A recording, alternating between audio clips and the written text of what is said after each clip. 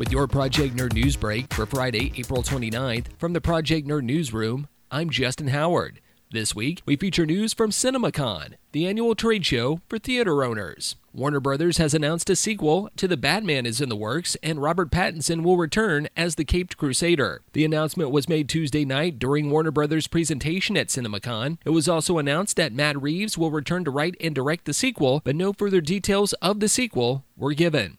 CinemaCon also played host to the surprise announcement that rapper-singer Bad Bunny is joining the Marvel Cinematic Universe. Bad Bunny will star as El Muerto in a standalone film for Marvel slated for 2024. The character of El Muerto, aka Juan Carlos, was a superpowered wrestler who originally fought Spider-Man in a charity wrestling match in which he nearly unmasked the web-slinger before being stung by Spider-Man with a paralyzing poison. After El Dorado came to claim El Muerto's life, he was saved by Spider-Man, after which the two teamed up to defeat Dorado. And finally, Mattel and Warner Brothers announced that Barbie is making her way to the big screen in live-action form. Margot Robbie will play the iconic doll with a star-studded supporting cast. Production is currently underway on the Mattel Films and WB project and will hit theaters in July of 2023. For the latest in pop culture, visit project-nerd.com. Find Project Nerd on YouTube, on social media, where you download your podcasts, and don't forget about PNTV coming soon to Roku, web, and mobile devices. This has been your Project Nerd News Break for Friday, April 29th. From the Project Nerd Newsroom, I'm Justin Howard.